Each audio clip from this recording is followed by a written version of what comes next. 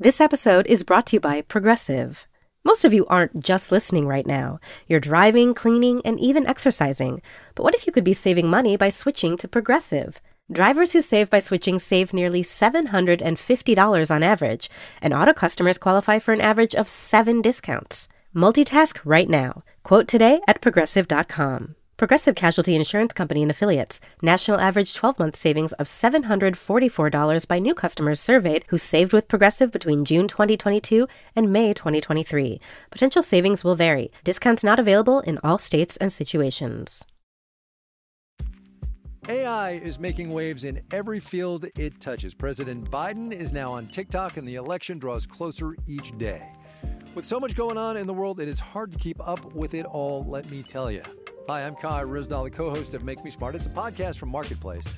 And every weekday, Kimberly Adams and I break down the latest in business and the economy with short daily episodes to make it easy for you to stay in the know. Listen to Make Me Smart wherever you get your podcasts.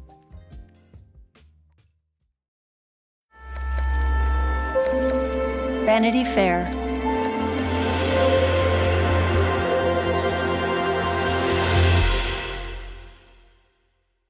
Hello and welcome to Little Gold Men, the award season podcast from Vanity Fair. I am delighted and proud to introduce him as Academy Award winner. And the Oscar goes to... And the Oscar goes to... The winner, it's a tie. And any little girl who's practicing their speech on the telly, you never know. Mom, I just want an Oscar.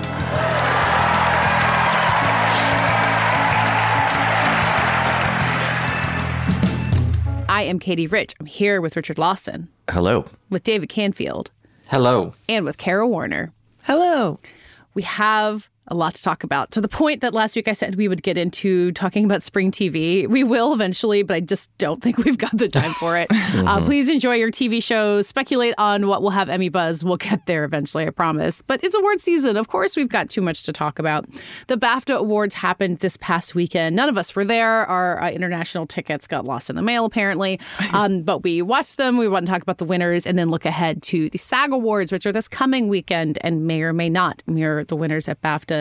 We watched all of the shorts again. We're going to talk about the short films, one of my favorite things that we do all year. But before we get into that award season stuff, we're, I guess, looking ahead to next year's award season, because Richard, you've been back to Arrakis. You've seen Dune 2, and the buzz on this is really good. The social reactions have been up. By the time you hear this, Richard's review will be live. And it sounds like even for the people who weren't as sold the first time around, it really delivers. I was one of those people. I was not a Dune hater by any means, but a Dune sort of meh-er. Was the headline on your review, Dune gets lost in space? Am I remembering that? Okay, yeah. Woo. I'm sure that was very popular. No, and I realized I'd used that headline for a different space movie review, like a couple years prior. Whoops, sorry, guys. Yeah, no, I mean, I think obviously it's Denis Villeneuve, and he makes beautiful, eye-popping films that have, incredible soundscapes, and, and that was all there in abundance in the first movie. But because it was bifurcated, it was part one, which was not really advertised before people started seeing it. I was felt a little bit unsatisfied by the movie. I thought it was a lot of style and no substance.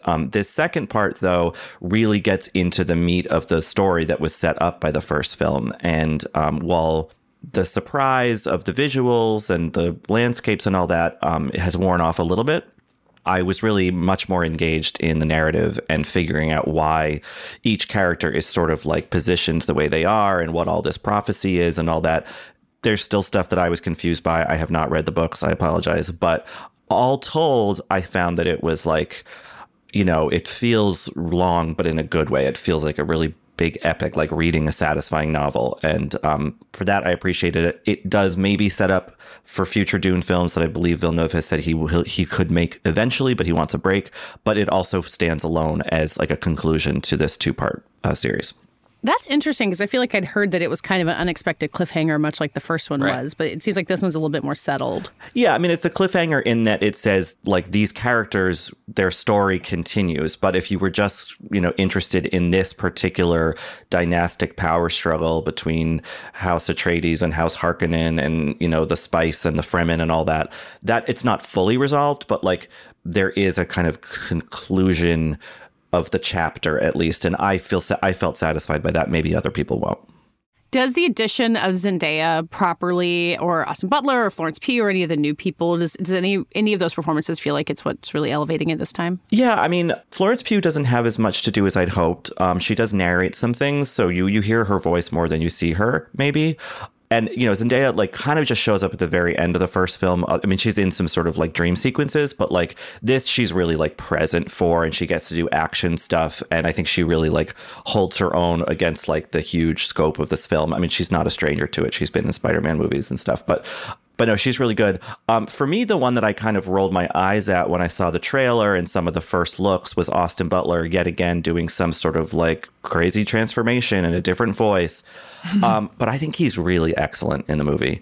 Like he That's plays so exciting. Yeah. Like it's a really good. I mean, I haven't seen The Bike Riders, but like this is for me his kind of follow up to Elvis. Well, I guess you could count Masters of the Air, whatever. So he's done some stuff, but like a big transformative movie role. It really works. He's doing the most eerily spot on Stellan Skarsgård impression because he plays his nephew. And it's like, I guess that Austin Butler doesn't really have his own voice anymore. He just now he does not imitates other people, which is fine. He's really good at it. So I thought he was a really like compelling villain who, look, I'm only human. Even with, the pale white makeup and all that stuff, he still looks really good. He's great in The Bike Riders too. It's a very different it's a very different kind of thing for him because it's not what you're talking about. He has to do very little, and he exudes this kind of unbelievable movie stardom in that movie in a way that made me feel like, yes, he will be around for a while. Yeah, he has it. And it's interesting to have him paired in this movie with these two other young stars, Timothée Chalamet and Zendaya, who are like also being looked at as the great movie stars, among the great movie star hopes of a new generation, right? And I think they all do a really good job in this movie. I wonder about its awards chances. I mean, again, like I said, like the sort of shock, the surprise of what Villeneuve had crafted, it has passed because we've already seen the first film. And this is more just like a chunky, like almost action war movie, where the other one was much more about establishing place and mood and all that stuff. So I wonder. Dreams and costumes. Yeah. I mean, look, all of that stuff is in abundance in this film, but I just wonder if the Academy will be as like enraptured by it the second time around.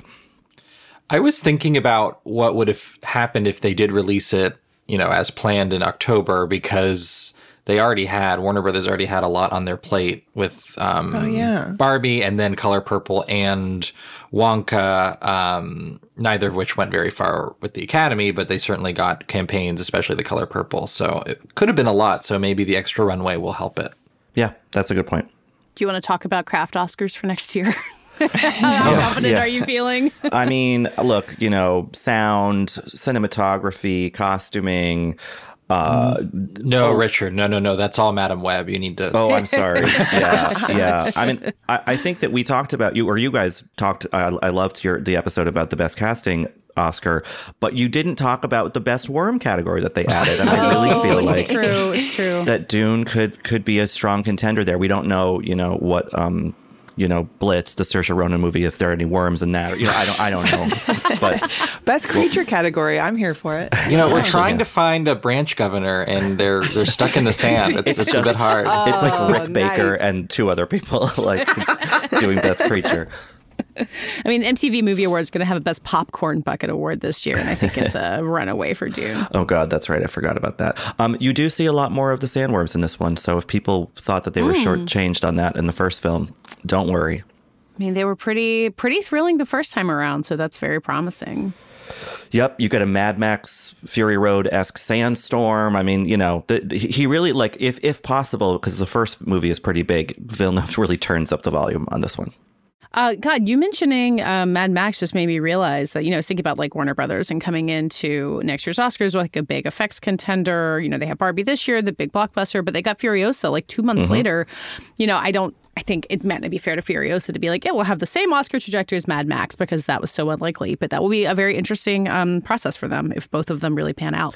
And the scuttlebutt is that because it's a George Miller film and it's coming out at the right time, that Furiosa will likely premiere at Cannes. But we'll see. That feels very plausible to me. I can't wait for that. It's exciting to have like early March movies to talk about. I think there's been stuff out there, but for us who've seen, the Oscar contenders months and months and months ago, it kind of feels like the calendar at long last is turning over again. Yeah. And I think that Dune, feels big enough as like a real proper kickoff to the next season of movies, I guess. Yeah. The early spring blockbuster method that, Fast and Furious was like the one for such a long time. I wonder if maybe we'll go somewhere more interesting now. And 300. It's been a rough January, February too. So yeah, my Madam Web screening on Friday. There were other people there, which shocked me, but not the hottest ticket in town. Someone at a party past weekend like asked me like, what's good at what should I see? And I was like, Have you seen Perfect Days? Yeah, right, exactly. Like I was like Mads Mikkelsen's, period piece film. Let's get back in business out there, guys. I'm Bobby Finger. And I'm Lindsay Weber. Do you ever see a new face or name on your news feeds and say, who the heck is that? Our podcast, Who Weekly, is everything you need to know about the celebrities you don't. Think of us as your cheat code to People magazine, your glossary for Hollywood, a shortcut to understanding pop culture at large.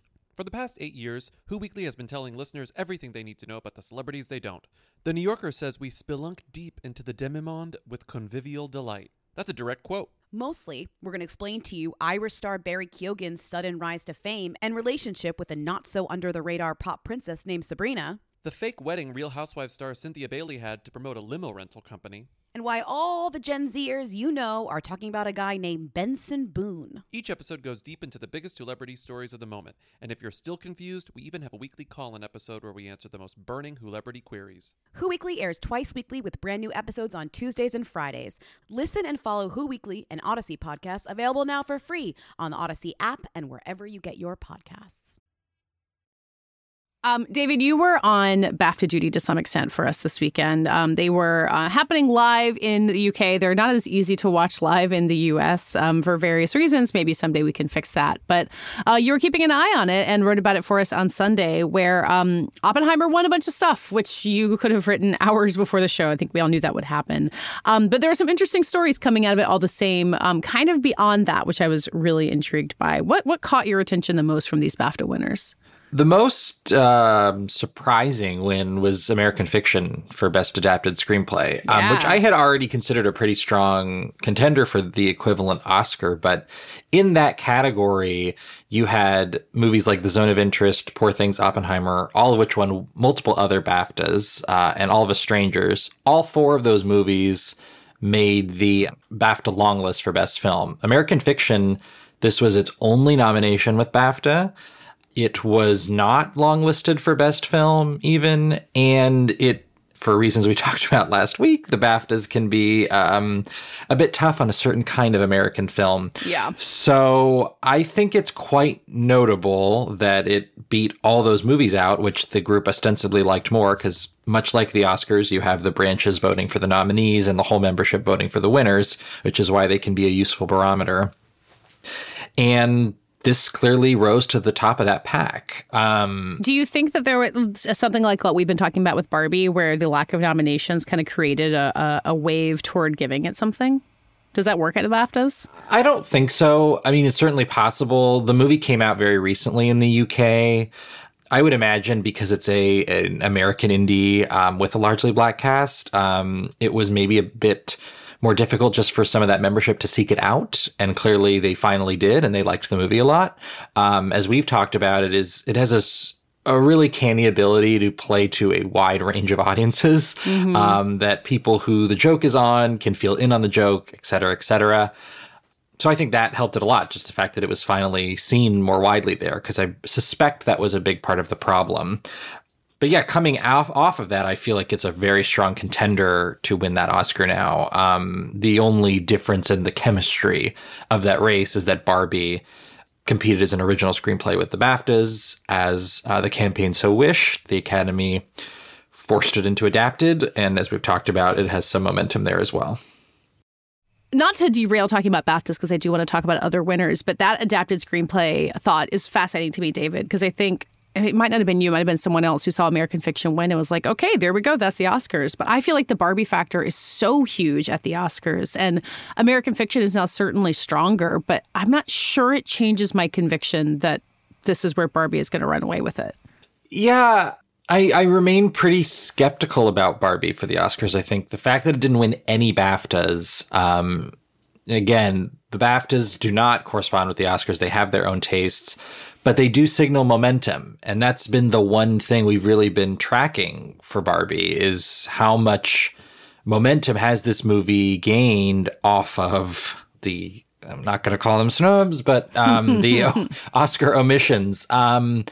And it lost production design and costume to Poor Things at the BAFTAs. It also lost with art director. So it's in a tough spot, I think, to win anything other than song right now. And I haven't quite seen evidence that it is surging in a way where it would beat American Fiction in a race where it's such a clear writerly movie. It's clearly being embraced. And, that win to me reminded me of Coda winning adapted screenplay a few years ago at BAFTAs. It wasn't even nominated for Best Picture there, but it was kind of the first time that someone other than its actors had been recognized. And it was like, oh, something's happening here. And of course, it went on to win PGA and then the Oscar. I'm not saying American Fiction's winning Best Picture, but it did remind me of a similar sort of something is happening here. Yeah. And like, you could look to America Ferrera getting that somewhat surprise Oscar nomination and be like, okay, so it has more support than we thought. But then Margot Robbie didn't get in at the Oscars. And I just feel like with Barbie, there might be a sort of fomenting sentiment that like, hasn't that movie gotten enough? Everyone who made it got so rich. Like, it's been talked about for, 8 months or however long it's, like longer than that, from trailers on, it's been in the cultural consciousness for like a year plus. Whereas American Fiction is a movie that Academy voters or maybe even BAFTA voters like felt like that they were kind of either discovering something or bringing it to a larger audience by giving it a big award. And it sort of, clarifies these voting bodies' mission to sort of highlight film. Barbie doesn't need any more highlighting, might be the thought. So I don't know. I kind of feel like there's some of that psychology in play where the Academy clearly likes American Fiction and will want to give it something. And Barbie might feel has gotten a lot already. Right. Although I just feel like the sentiment for Greta and Noah is still pretty strong. Yeah, maybe. Yes. That's what I keep thinking is like who, when the voters are, making their selections, like how do you decide between Cord Jefferson and Greta and Noah? Well, Greta Gerwig doesn't have an Oscar, which I think is like not, she's barely 40. Like, it's not a crazy thing. But I do think, like, given her track record that she has had with her first 3 movies, like, it does kind of start to feel a little crazy. Like, she didn't win for the screenplay for Lady Bird, which I think was very much an American Fiction kind of thing. Like, fresh new voice, made their first film. We're so excited. Like, but it was the same year as Get Out, and Jordan Peele took that spot. So it's not like the Academy has been rude to her exactly. But I think she's overdue in a way where Cord Jefferson is like, again, the fresh and new exciting person who we can assume might be back. But again, sorry, I keep contradicting myself. The fresh and new exciting voice wins the screenplay Oscar a lot. That is a familiar pattern here. Yeah. It's moving. That race has definitely taken a new shape. And Barbie just adds some complexity to it because it hasn't been competing and adapted anywhere else. So that's kind of an unknown factor. I don't know who I would predict to win at this point. If you're participating in our Oscar pool, which, by the way, we're still adding people, so keep an eye on your inbox, and you've already made your ballot choices, I envy you because I don't know where I want to go on this one. It's way too early to be making those choices, folks. I mean, you know what? Maybe it's not. Maybe because usually, we talk ourselves in circles around the shorts and think we know what we're doing and get them all wrong. So go with your gut. Do whatever works for you. If I could say one thing maybe more broadly about American Fiction winning and the overall shape of the BAFTAs, One thing I noticed is it's almost too strong of a year for any challenger to emerge to Oppenheimer, because every movie that you might think is going to take that spot as like the runner-up that's surging, they all get a little something. Anatomy of a Fall wins original screenplay. The Holdovers wins an acting award, also wins casting. There's a lot of support for that movie. Poor Things wins a lot, but it misses also in some categories. It feels like there's a lot of affection for a lot of movies, and then you have this juggernaut that probably because of that can't really be taken out. Yeah, they're too busy fighting for second place, you know? Exactly, yeah. Or do so many people think it's going to win anyway that they vote differently? But for too many movies. Right.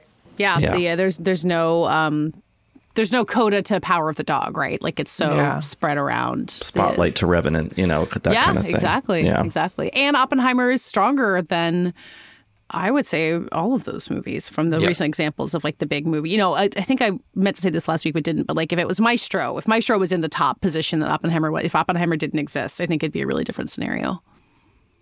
Well, to talk about Oppenheimer, David, it did win, let's see, picture, director, actor, score, cinematography, editing. Cinematography, yes. It kind of split the crafts. Supporting actor, yes, indeed. It had like the exact night that we would have expected it to. So I guess not a huge surprise, but does the strength of it at BAFTA just double, triple cement what's going to happen at the Oscars? Yep. I think that's all there is to say on that one. Yeah. I mean, Cillian Murphy winning at BAFTA over Paul Giamatti was not a surprise, right? Right. But I don't know that necessarily says that Giamatti. I don't know. I feel like that split feels likely to me. You know, that Giamatti ends up winning the Oscar and Murphy takes the BAFTA. But you know, because those categories don't always line up. I mean, we can talk about Best Actress at some point, but like they are predictive in some ways, but also not predictive in others. So at least I'm talking out of both sides of my mouth. No, I mean, they can get everything. They can pick everything differently, or they can pick everything the same. They've done both. Last year, they had completely different choices from the Oscars above the line, and meaning every single category. And then I think it was the Nomadland year, which was only a few years before that. Everything above the line was the same. So it can veer one way or the other, but there's a way to look at it where you can maybe identify, okay, they don't like this movie as much as the Oscars do, Everything Everywhere All at Once, for instance. Or, this is a place where Cillian Murphy will even the score with Paul Giamatti. That might not necessarily translate to the Oscars. I do think that race is very close, though. Yeah, and we'll talk about SAG in a little bit and how that might potentially swing that pendulum once more. We talked last week about the supporting categories, about how Robert Downey Jr. or Da'Vine Joy Randolph could lose at BAFTA and yet still be locked for the Oscars. And now they're double, triple cemented for the Oscars, which is not a huge surprise. But, you know, good for them for just getting up on that stage over and over again and making it all sound fresh every time. I know that something like this has happened before, but it's somewhat rare for someone like that. Da'Vine Joy Randolph has won like almost every precursor, right? It's pretty remarkable. I mean, I want to say that Octavia Spencer had a similar run for The Help. Yeah. But even then, there was some cloudiness there with Jessica Chastain winning a lot of critics' prizes because she had all those movies that same year. Right. This has just been an unstoppable train. I mean, she does not lose anywhere, and she will not lose anywhere. I will put that on the record. It's pretty incredible. And I saw her in a room. I had moderated a Q&A with them, and she's unbelievable. So that's a small reason why. But she really is just an unbelievable presence on the trail as well. Her speeches have been really good. You know, yep. And I think Downey Jr.'s speeches have been good as well, you know, which counts very for Brad Pitt-esque. Yeah, exactly. Exactly. Yeah. Which is a good tone for an older, sort of more like Hollywood commercial actor to take at these things, humbled, but also like, yeah, like it's time, you know, like a kind of a really smart mix of that. Whereas Da'Vine has been like, yes, I'm newer to the scene, but like, you know, I'm very poised and like I belong here, you know, like I think she's been really good about that a similar mix of humility and also like kind of confidence in a way. I'm going to be honest, watching that little YouTube clip of her crying, calling out Paul Giamatti was crying, got me crying a little bit. I was like, this is really lovely. Yeah.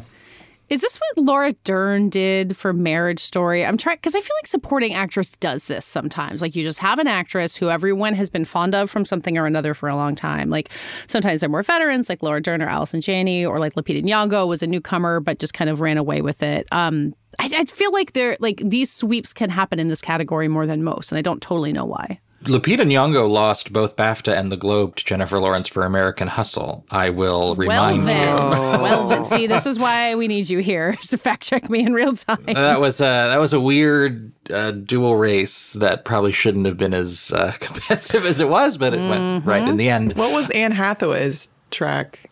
Oh, that was quite a steamroll, yeah, for Les Mis. Wait, there's a movie called American Hustle? What?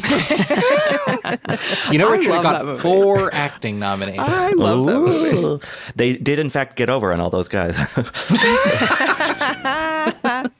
They did. I think to Richard's point, it's somewhat different when it is an actress like Da'Vine Joy Randolph who's never even been in the race before. Yeah. Like Laura Dern or an Anne Hathaway had been nominated before. And those were a little bit clear cut where people, in pre-screenings at festivals saw that movie and was like, okay, their time is here and they will win. In both of those actresses' cases, it was very much like the one scene rule too. But this is like, it's nice to see. It's nice to see an actress who's been really great for a number of years in this industry get to be in the kind of movie that would allow for this kind of campaign and run, and see the industry just completely embrace it. I think it's very deserved, and I do not think she will be stopped. We were talking about the Oppenheimer Craft wins and how Poor Things basically took the other half of the pie there. The Poor Things has a ton of nominations. It is in kind of a tight race for basically all of them. We've talked about Emma Stone a lot. We can talk about her BAFTA win if we want to. It does make me wonder if it is stronger against Barbie in a lot of those craft categories, like makeup and hair and costume and production design, than it's giving it credit for. Or is this just a Euro on Euro bias and Barbie will win out in America? So Barbie also lost the Guild for production design, art direction here in the US to Poor Things. There is a part of me that still thinks that Barbie will be really strong there. I think that there's been a really good campaign for that part of the movie. It's such an obvious strength of the movie. The design is incredible. Yeah. So I honestly hope that Barbie can pull it out there. It feels like the place that it can win outside of song at this point. But yeah, I think your point about Poor Things is really interesting, Katie, because to my eye, it could win like 5 Oscars and it could win 0. Mm-hmm. Yeah. Makeup and hair, I think, is very close with Maestro. Maestro beat it out at the Guild Awards for makeup and hair over the weekend. Actress is competitive, which we'll talk more about. And then, you have these craft categories where it's kind of running up against Barbie. And I'm not really sure who will win. I just wonder with the production design, when I saw both Barbie and Poor Things, those were the 2 top of mind that I was like, these 2 will be competing for production design. I just wonder if there is a little bit of snobbery at play, right? With comparing the 2, despite the brilliance of both. The inevitable dynamic in a lot of these below the line races is they can lean period, they can lead costume drama, and obviously Poor Things is the furthest thing from your typical period drama. But I think that is where that kind of snobbery or just that kind of preference comes into play. Barbie is a more, I think, exciting winner in those kinds of races for the Academy and a little bit different for them. But it is a little bit more of a leap than what they usually do. Yeah.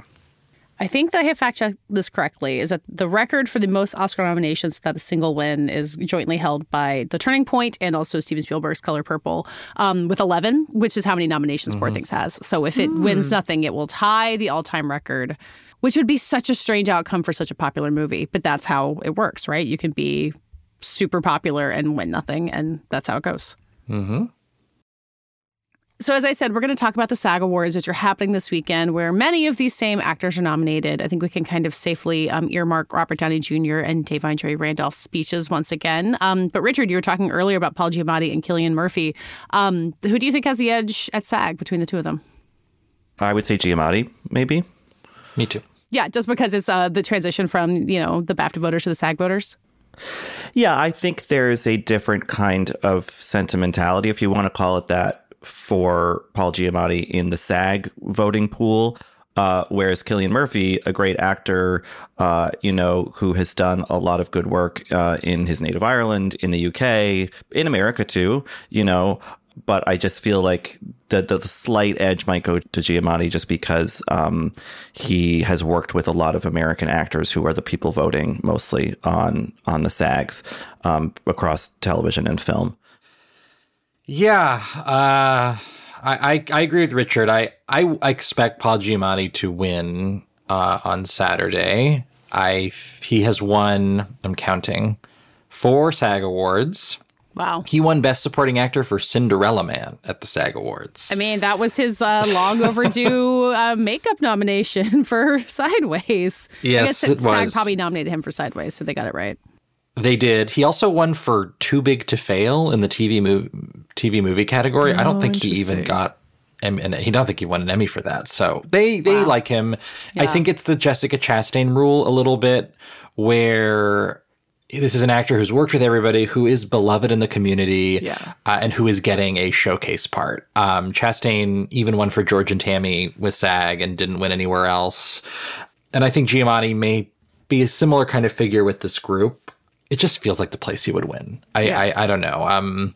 Even if he doesn't win the Oscar, I think that this is where, he will get a moment and we will be talking about this race until Oscar night. Yeah, I think the goodwill factor is huge in the sense that he's worked with so many major actors in a supporting role and as part of ensembles that I think people are really excited to celebrate him.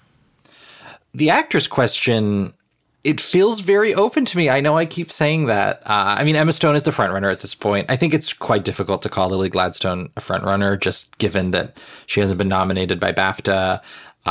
And she didn't win the Critics' Choice Award either, which is a big consensus vote. Yeah. So this is kind of her last stand, I would argue.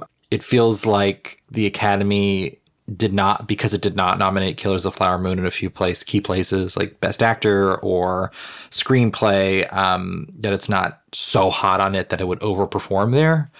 That said, I think she could win here. She has an obviously great narrative. The campaign has kept her front of mind, but Emma Stone is not lost anywhere yet. So maybe this is a little bit simpler than we're making it out to be.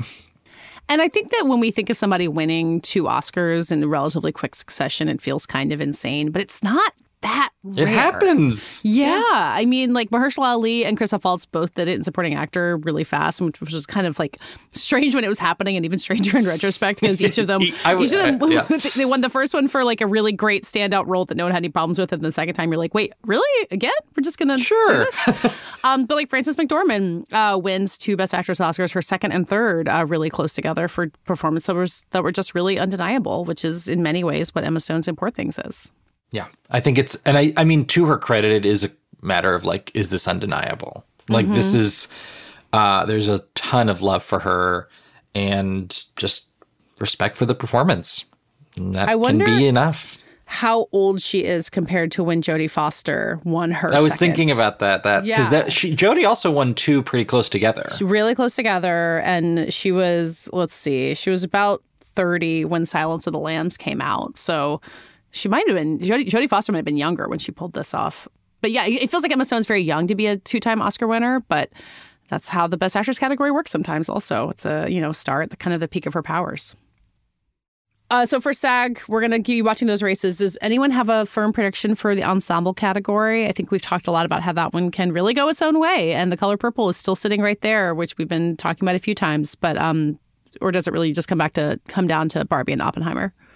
Oh, man. I love a surprise, but again, I think there could be, for SAG, even though it's an actor's body, we could say there's a little more superficiality with actors. Hey, maybe. I would love them to give it to Barbie, but I bet it goes to Oppenheimer.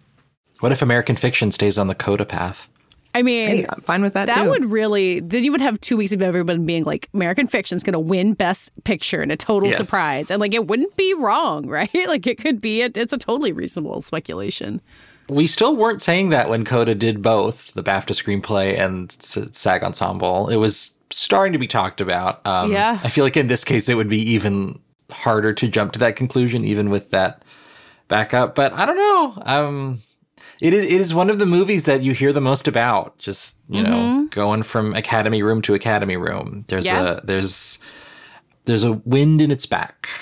I don't know how far that goes. Probably not far enough. Again, the unique factor in this race is Oppenheimer is just huger than most frontrunners at this point. And that just is typically in this season been too much for anyone to overtake. And with a bigger cast. I don't know. Just like sheer size of the cast helps them at all, but it's got like 85 speaking parts or something like that. It rides strong. Punish them for not including Alden Ehrenreich or David Krumholtz in the nomination. We've worked hard to move past that. We're trying to hide our resentment there. It's not as bad as Killers, so that's true. I hope they get to go anyway. Maybe I'll put my chips down on a Barbie win. I feel like it's an incredibly worthy ensemble. It's a wide voting body. Everyone has seen the movie. SAG isn't as snobby as the Oscars can be. They gave it to Hairspray. Why not? I'm gonna say for sure. Yeah, if they give it to Hairspray, listen, I'm gonna hope for that too. I'm just hoping in general for some sort of like big SAG surprise, you know, like Emily Blunt winning supporting actress for A Quiet Place, or I don't know. I was looking at I was trying to figure out if there's like a Chastain situation that could happen with like, you know, maybe Annette Bening wins a SAG because like that is Jessica Chastain wasn't nominated at BAFTA that year because it was that strange year where like I think a very small committee of people did the whole nominations, and so it was kind of more. It was just none of them made it. It was complete. There was none of the Oscar nominees were BAFTA nominees. Right.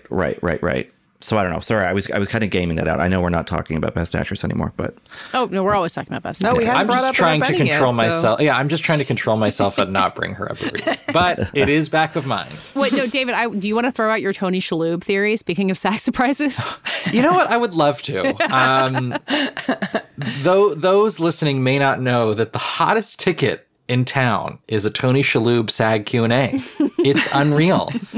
A lot of people who want to see him at events, I moderated one, get turned away. This is for Monk's Last Case, a Monk movie, which is the sequel film that aired on Peacock to the series Monk, for which Tony Shalhoub won many Emmys and SAG Awards. And I think he could beat Stephen Yeun for Limited Actor. He's nominated. Sam Elliott won last year, 2 years ago, for 1893. I'm really, but as a fan of that series, and he was not even nominated for the Emmy. So these can go, and Jessica Chastain has mentioned one for George and Tammy. Those can go in their own way. So that's my wild card prediction. I think he will win for that. Our younger listeners probably don't remember that in the early 2000s or something, there was just years where like Tony Shalhoub was just like picking up every award possible for Monk for year after year. And it was like Bryan Cranston Breaking Bad level. It was just every award. Like Tony could not Shalhoub stop winning. Won 2 SAG Awards for Monk and then 4 for The Marvelous Mrs. Maisel. Oh, wait, no, sorry. Some of them are ensemble. Never mind. But he did win twice on his own for Marvelous Mrs. Maisel. And I think he won 3 Emmys individually for Monk. Yeah. People just really like voting Shalhoub, you know? So it's a fun word to say. Why not? Yeah.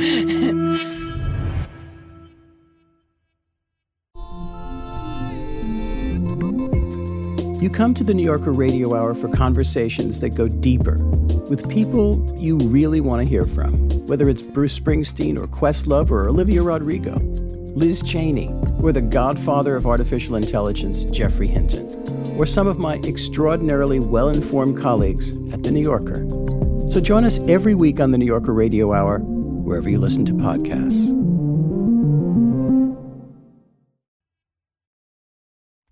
So we're going to close out the show by discussing, as promised, all of the Oscar-nominated shorts. They're probably playing in a theater near you. There's a lot. They're being programmed all over the place. They're making, money, for not a ton of money, but it's always nice to see that people are going to see these in the theaters. And a lot of them are available online. We'll kind of try to flag the ones that we're talking about where you can find them easily. The animated ones, for some reason, are the harder ones to find. But I wanted to start with the live action shorts category, which I think can be one of the most fascinating to discuss for reasons good and bad. It has a little bit of a reputation, I guess maybe among us or maybe other people, where there can be a lot of winners that are about something really, really heavy and terrible and in a format that is pretty blatant. I think because of the nature of the short running time. And this year carries on that tradition and then also goes in all kinds of directions. To start with the positive, though, I had one of these that I just loved and I thought was really terrific. And I'm wondering if you guys agree with me. Night of Fortune made me so happy. Yeah, I loved totally. this movie. Beautiful.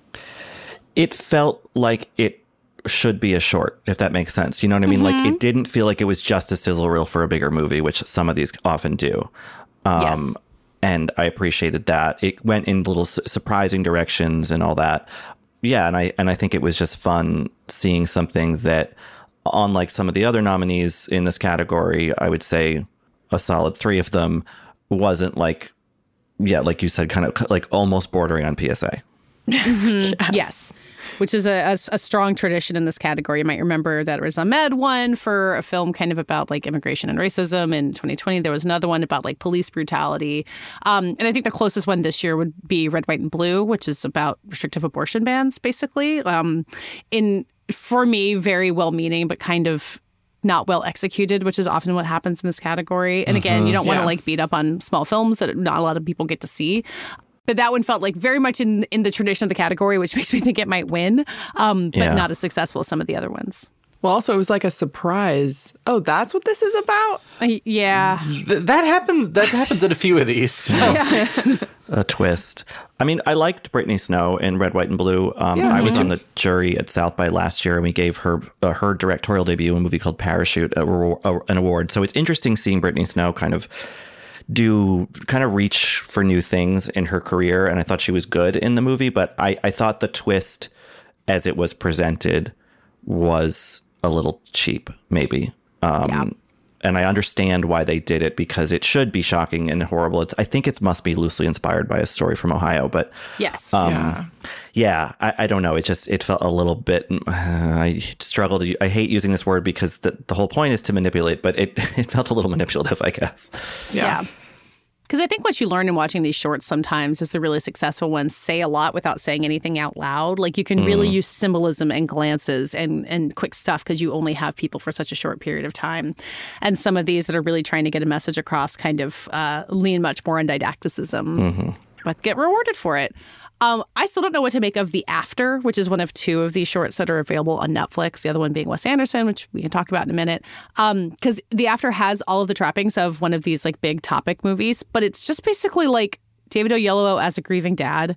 Like, and not because he's not grieving because of like some larger social issue. It's just like something horrible happens and then he is sad about it. I was really horrible. With the music like kind of pummeling you towards.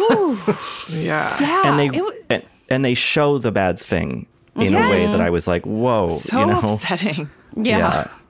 To devote a significant portion of your short movie to the bad thing and not I don't know, it just felt a little bit like, And I think there is sort of a social thing, about like knife attacks in London and all that. But that to me very much felt like a sizzle reel for a bigger movie. Yeah. But the bigger movie is about like overcoming grief by driving a car for straight. Like I'm not even sure where it wants us to land at the end of it. Right. Well, I think it's suggesting an arc that would be fleshed out in a longer film. But sure. Right. Maybe finding. Yeah, that was the first one I watched, and I just thought, oh, are all of these going to be this devastating? That is a tradition of the shorts, is you're in a bad mood for many of them. Where'd you guys land on Invincible, which is available on Vimeo, as I try to shout out where you can actually watch them, and I believe based very closely on a true story that happened to the director. That one also had a twist because I thought I was watching a French movie, but it's a Canadian movie.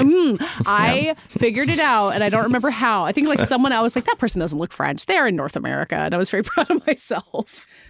Yeah, it felt a little distant to me. I don't know. Maybe that's the word. I thought that the acting was really strong, but there was something about it that I just struggled to connect to, which is another tradition with some of these live action shorts is because of the limits of the time frame, if you don't use the medium appropriately, I think it just can feel a little bit unsatisfying. And this was one where I liked a lot of the elements. I liked the way it was shot. Yeah. But it just felt sort of straightforward in a way where it was hard for me to get on its level. I can't remember. Were we told about the kind of true story at the end or the beginning? I felt like it was at the end. At the right? end, I think. Yeah, because I think, not that we need any more direction, but I might have been more invested if I had known that from the jump. Because that's a good point. It is, that's a dark one too. Beautifully shot. I agree with, and I think, David, your word is really, really appropriate, distant, because maybe if we had had the little based on a true event or dedicated to, I definitely think that would have helped me be a little bit more invested. It's worth flagging too that in a few of these we're being vague because they are sort of dependent on reveals, which also can be tougher to pull off in 15 minutes more or less. Yeah. I guess all this leads to the question of the last short. Is Wes Anderson going to finally win an Oscar for The Wonderful Story of Henry Sugar, which is the last nominee in this category? I don't know. I think he's pushing with the whimsy. I love Wes Anderson aesthetic. I do. I think it's fun that you can kind of escape into that world. But I think he's pushing it with this one because, not knowing anything about it going in, just that, I was sitting down for a Wes Anderson story. And then, of course, the based on a Roald Dahl short story, I believe. I definitely was like, well, what is the point? Yeah. Even though there's an incredible moment, I don't think it's a spoiler. My favorite moment is there's Benedict Cumberbatch in drag for a hot second. That was my favorite little Many different costumes vignette. in a very short period of time. It's like a pop-up book. Yeah. Yes. Yeah. I think whether or not Henry Sugar wins, it might reveal something interesting about the Academy's psychology. Yes. Because they've been weird about Wes Anderson for years. Yeah. Like not nominating Gene Hackman for Tenenbaums. World that's still upsetting. Stuff like that. So if Henry Sugar wins, my question would be, did you just see a famous person's name who's been nominated for Oscars before and vote that and say, I don't have to watch the other four? That's a really good point, especially you all probably know this category a lot better than I do, but I could see that happening. It's a new kind of dynamic. Like, you guys have been doing this longer than I have, but in the years I've done this with you, we've never had to kind of weigh this type of entry that had this full rollout from a studio, premiered at Venice, to competing against a bunch of movies that virtually nobody has seen outside of the Academy. Mm-hmm. Yeah. And if it doesn't win, then I'm like, did they just really hate him? Yeah. I mean, it could be for other reasons. Like if maybe Night of Fortune wins because it is the most complete, I think, short film in the bunch. Yeah. But I don't know. The Wes Anderson thing really does complicate it. You're right, David. I feel like this is not the movie that wins this category typically. Right. It's just not. Yeah. We usually get it wrong because it's usually a movie we don't like as much. For starters, this is a full vision. I mean, that cannot be denied, even though I do agree with Kara. So is it going to be a more straightforward issue-driven movie? Like, I think Red, White, and Blue felt like a winner that was also unsatisfying to me, which I'm trying to do better at judging these days. But yeah, there's a huge complicating factor in the fact this has a full campaign. It was very well received. It really was out of Venice. And it's widely seen. The way that the shorts voting works is it's an opt-in kind of thing. So who knows what the makeup of the voting body for these awards is and how much they like this movie and how much they like the other movies, because you do get a high concentration, at least, of people more earnestly judging the films against one another. You know what this makes me think of, and it's not quite a one-to-one comparison, but Les Pupilles was kind of our runaway favorite of the live-action shorts last year. And it was on Disney Plus, and it has Alfonso Cuarón and Lice Forvacher, who's a major director. And I think we all thought it would win, and it lost to a very nice movie about two Irish brothers. Big year for Ireland last year. I know we talked about that. Yeah. And so, Emotion. Nice. Is it nice? Am I forgetting the plot of this movie? Well, I think you're being kind, but I'll stop. Honestly, I'm trying to remember the basics of it. But I think emotion and sentiment, and it doesn't even have to be about a big topic, and it can be more delicate than not. But Les Pupilles and Henry Sugar, I think, have in common that they're really beautifully made. But literally at the end of Les Pupilles, they're there's no moral to the story. That's kind of how Henry Sugar works too. Right. And I don't know that wins you over in the end here. Yeah, unless people love... I mean, I do like all of the famous actors that like to go play with Wes Anderson, right? That is fun. So maybe are they, whoever votes, are they going to be excited to see all the people who agreed to do a short? I mean, you got to watch it. If you haven't seen Henry Sugar yet, just fire it up. It's a good 40 minutes to spend. Yeah. Mm-hmm. All right, let's move on to the documentary category. Speaking of emotion, often this is where you really get your heart ripped out. I remember very vividly the year there was one about children in an orphanage who'd been affected by Agent Orange and just feeling such deep despair while watching the short. And this year, they're not. They're about major topics in a lot of cases, economic inequality and public schools and book banning. But none of them really go for the here is this devastating story that will tear you up. And some of them, or at least one of them, like Nai Nai and Waipo, are delightful in every possible way. It's a really fun set. I think it was my favorite group of any of the shorts that we watched. But I feel pretty sure that I know the winner. I think it's going to be The Last Repair Shop. Yep. Okay, good. Yep. Okay. That is my favorite one. That's my favorite one. I'm glad to hear are you you guys disagreeing? No. I was feeling confident about that. I would have said Nai Nai and Waipo. Same, Richard. Well, he just had a big movie at Sundance, and his name is kind of in the industry. Sean Wang did. It's sentimental. It feels distinct, and unique, whereas Last Repair Shop feels a bit packaged to me, but maybe the Academy doesn't care about that. I just think...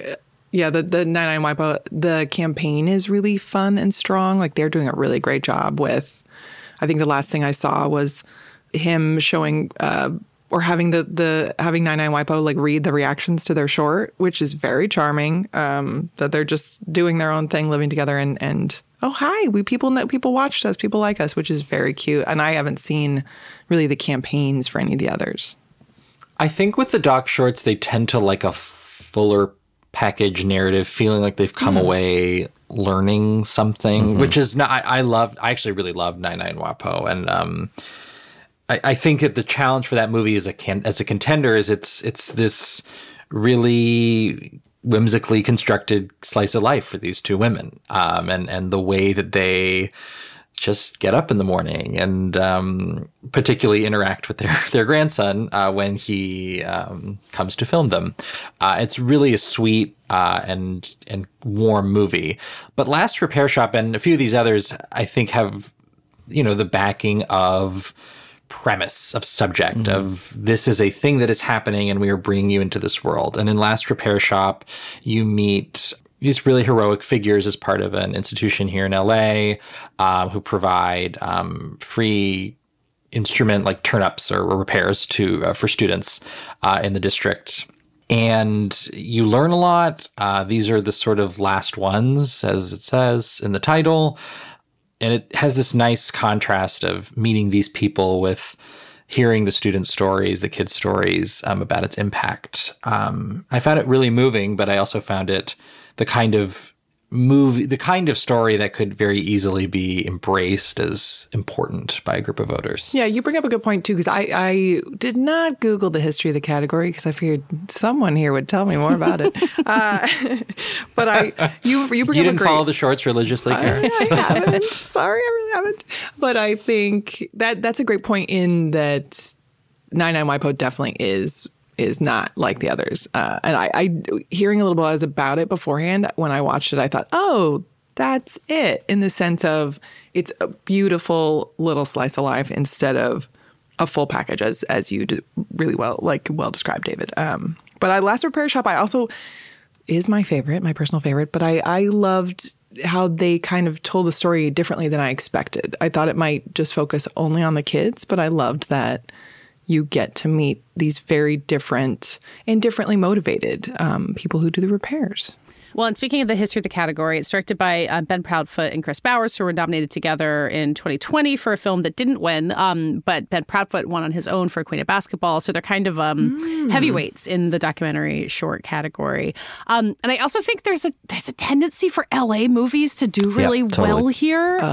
There's this really odd winner a while ago, Heaven is a Traffic Jam on the 405, about an artist in LA. There was one a few years before that was like kind of funded as a part of a project from an LA private school. And so, Chris Bowers and Ben Proudfoot know a lot of people. And then I'm watching it and I kind of was like, all right, like the emotions, like everyone has their heartrending story. And then, man, they put together that orchestra at the end and they have all these graduates of the LA school system identifying by their class year. And this beautiful music that Chris Bowers composed. And it got me. So it's really kind of like weapons grade emotional impact for anybody, which is why I think it will win. I think Barbara of Little Rock, too, is my second. That was my second favorite, I think. That's a really good one. Some of those documentary subjects always make me feel especially lazy about what I'm doing with my free time and my, efforts to try and shape the world in better ways. So that one, I think, is beautifully done and could motivate other people to kind of adopt what this wonderful man is doing, trying to help, people get a leg up. I was just going to say that, the LA-ness of it all, the insider-ness of it all, means that we should probably bring up ABC's of book banning because it is co-directed by Sheila Nevins, who is the longtime head of HBO documentaries, a huge player in the world of documentaries, very known in the industry. The movie is, I thought, kind of cloying, but, about a worthy subject about Florida book bans in schools, but like, I don't know. I just feel like, again, depending on the psychology of voters, like, oh, Sheila's nominated, I'll vote for her, Sure. I'm surprised it got in. It's so straightforward in a way that I feel like they usually try to avoid. So that may be telling. I don't know. Those kids are really fun, though. I loved all those interviews with these sassy kids. Yeah, the kids are great. Yeah, as in the last Repair Shop show, too. I love the kids in that one. But I thought the last Repair Shop also looked great. It was really nicely filmed. And this one, it was fun. Yeah. Island in Between is the last one we haven't talked about. It's a little bit odd movie. It's very personal. It's kind of quiet. It's taking a lens on Taiwan and China and the relationship between the two of them. It's produced by the New York Times, which has a kind of strong history in this category. But I wouldn't imagine it too much of a threat for a win for all the reasons I just said. Yeah, I agree with you. I definitely learned, right? I did not know some of the nuance there, but I also kind of was left a little question mark, like, oh, what is it really about? Yeah. I want to see that full documentary. Yeah. That would actually be really interesting. Last Repair Shop is complete in it, as its own entity. So Nana and Waipo are going to have a 10-part series on Bravo. So there's more to come for that. It's interesting. I think it was other than 99 Waipo was the shortest one, the Island in Between, and I feel like it probably could have stood to be a little bit longer because there's a lot going on there. Yeah. And 99 Waipo, is that Disney Plus? Yes, I was just going to say, and Hulu. All of these are streamable. That's 99 Waipo is on Disney Plus and Hulu. Barbara of Little Rock is on The New Yorker, so I guess you have to get past the New Yorker paywall, but it's there. Island in Between is New York Times, same deal. Last Repair Shop is on Disney Plus and Hulu also. It's a Searchlight production, and ABC's of Book Banning is on Paramount Plus. So go put those streaming services to work. All right, let's end by talking about the animated shorts, none of which are Pixar or Disney or easy to watch really at all, as far as I can tell. So hopefully you go catch it in your local theater. Not quite as grim as some of these lineups have been before. Like there's a couple years where you watch the animated shorts, you're like, oh, you couldn't show any of these to a child. Good, solid number of those this year. I think the simplest one is my favorite, which is Our Uniform, which is this fascinating animation, stop motion thing about uniforms that girls wear in Iran. And it's very short. It's about 8 minutes long. But I wonder if anyone else had a personal favorite. My personal favorite is, I think, the weirdest one. And it's not even, it's one of the commended ones. The Wild Summon, which is like, I watched it twice. I'm like fascinated by this film, and I have a lot of questions for the filmmakers. Which movie? While it was one of the commended ones. Yeah, they put two in the program that are commended. Yeah. I did see that. Kara, I commend you for watching the commended one. I did not. I was just kind of stopped like in my watching, kind of like, what is this movie? It's like a little sci-fi, a little fantasy with a pretend nature doc happening. Anyway, but back to the ones that actually are in competition. I think I agree with what you said, Katie, in Our Uniform, because it's beautifully done. The animation is unique, I think, and it's really informative without being super depressing. You know, I think it does a great job of shining a light on a different part of life, a different slice of life in a beautiful way. I feel like it's going to be Letter to a Pig. I liked it a lot. It's weirder than I thought it would be, and reveals itself in interesting and I found surprising ways. It will, I think, be confusing to some people. It was very confusing to me. I honestly still don't know what it's about, so maybe we'll offline. Yeah. But I think in the same way, though, that like, look, for some reason, if your film, your contender, has the Holocaust as a central component, the Academy is more likely to embrace it. It is still somehow true, even, however many years we have later. the zone of interest. As I have said many times on this podcast, it is amazing that movie is nominated as much as it is. And I think it's because of the subject. And this is another movie that is far artier than I think what they typically go for, but it has that immediate sense of importance and gravity because of what it's about. It's really beautifully made. The sound design is really interesting. So I think it will win. And maybe that's slightly cynical, but I also would say it was probably my favorite, or at least the most ambitious. I think I'm even more cynical than you. I mean, are we forgetting last year that The Boy, the Mole, the Fox, and the Horse won this category? Was that the order? I don't remember the order at all. I'm looking at the Wikipedia. So, to my mind, then, how does War Is Over, inspired by the music of John and Yoko, not win? Yes. And they've been all over, too. They've been all over. It also won the Annie over the weekend. Oh, see? I didn't realize That's the one thing. It happened the one time I opened up Twitter. That the Annies movie were in there. It's like it's too soon after All Quiet on the Western Front for that movie. I think I was not prepared to go back into trench warfare, but it has big feelings to it more than any of the other ones. Which, Richard, you might have a point there. And John Lennon and Yoko Ono are credited in it as inspiring it, and it's the first title that you see. Yeah, it's produced by one of their kids, and I feel like that one is just going to kind of check a lot of boxes. But yeah, if they go the more arty route, Letter to a Pig, 95 Senses from the makers of Napoleon Dynamite, Oscar nominees now. That was an interesting, quirky one, but I think it's maybe a little too odd to catch the attention of the voters. I did like it. Tim Blake Nelson's voice performance is really I liked it too. Yes, me too. We didn't talk about Pachyderm, which is kind of like dreamy and beautiful and then very disturbing when you kind of realize what the story is about. Again, a common theme in short films. It's like, I mean, all of these, I say this every year, like the different styles of animation and learning what you can do kind of all over again with this medium is constantly fascinating. So seeing them, all five of these so close together is fantastic. That was what I loved about Our Uniform, too, was the way that it really used the form to kind of enhance the story it was telling. I thought it was really effective. Yeah, it's nice. They all do seem very different in their animation, I think, which is nice. Yeah. For people that are not as familiar with the category or the art form to just get a slice.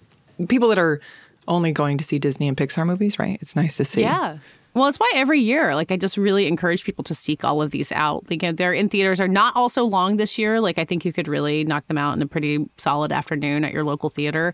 The animated shorts, like I said, like, most of them I don't think are available online. So you really do have to go out to the theater. So as we were just saying, there's not really anything else good in theaters. So go see the shorts. You'll be glad that you did. So David and Katie, you're saying Letter to a Pig, and Richard, I think you have a strong case for War Is Over. I think I'm siding with Richard, honestly, on War Is Over. It's the one that looks most like a Pixar movie, except there's like blood and guns and stuff. But but the people look like Pixar people. They do. You're right. Thomas Newman composed the score. He has done many Pixar movies. But does that make it too much of a ringer, like Henry Sugar? Like maybe people are going to want to try to find the artier thing and then Letter to a Pig, which has like really pertinent subject matter, whatever. Like I don't know. I think this is maybe me giving away my opinion of War Is Over, but I am choosing to pick the movie that I think deserves it. Okay. It's okay to give away your opinions on the shorts for people who watch all the shorts with us. That's what they earn. So it's true. I know, but it really didn't get us very far with boy, fox, mole. No. Boy, mole, fox, horse. I still remember the derision in Richard's voice last year when he quoted it. And it's like, what do you want to be when you grow up? To be kind. Oh, God. Just the I'll worst have to go back Oscar and listen win to of that last one. year. Yeah.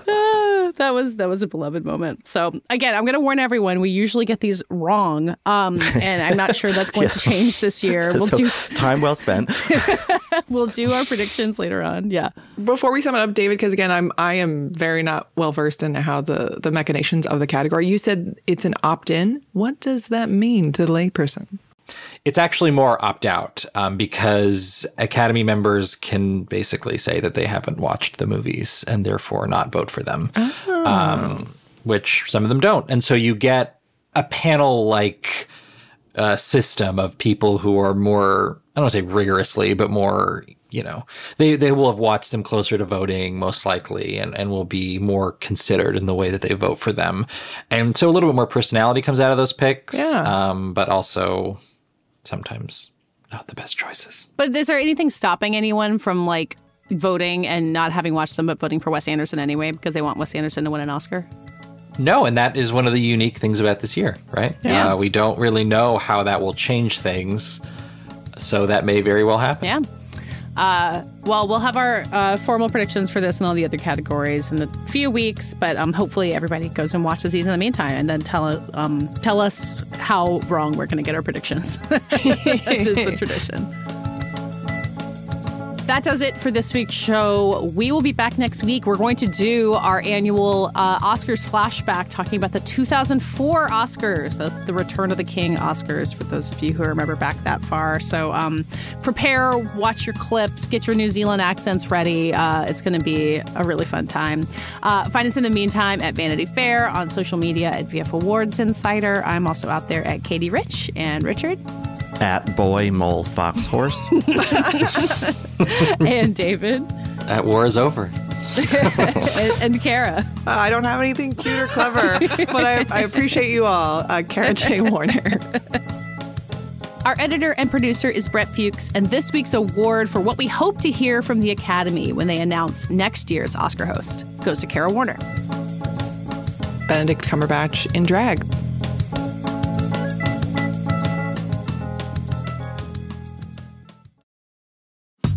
Hey, I'm Brian Stelter, host of Inside the Hive from Vanity Fair. This week, with the help of Dan Adler and Olivia Nuzzi, we're going inside the media circus swirling around Donald Trump's criminal trial.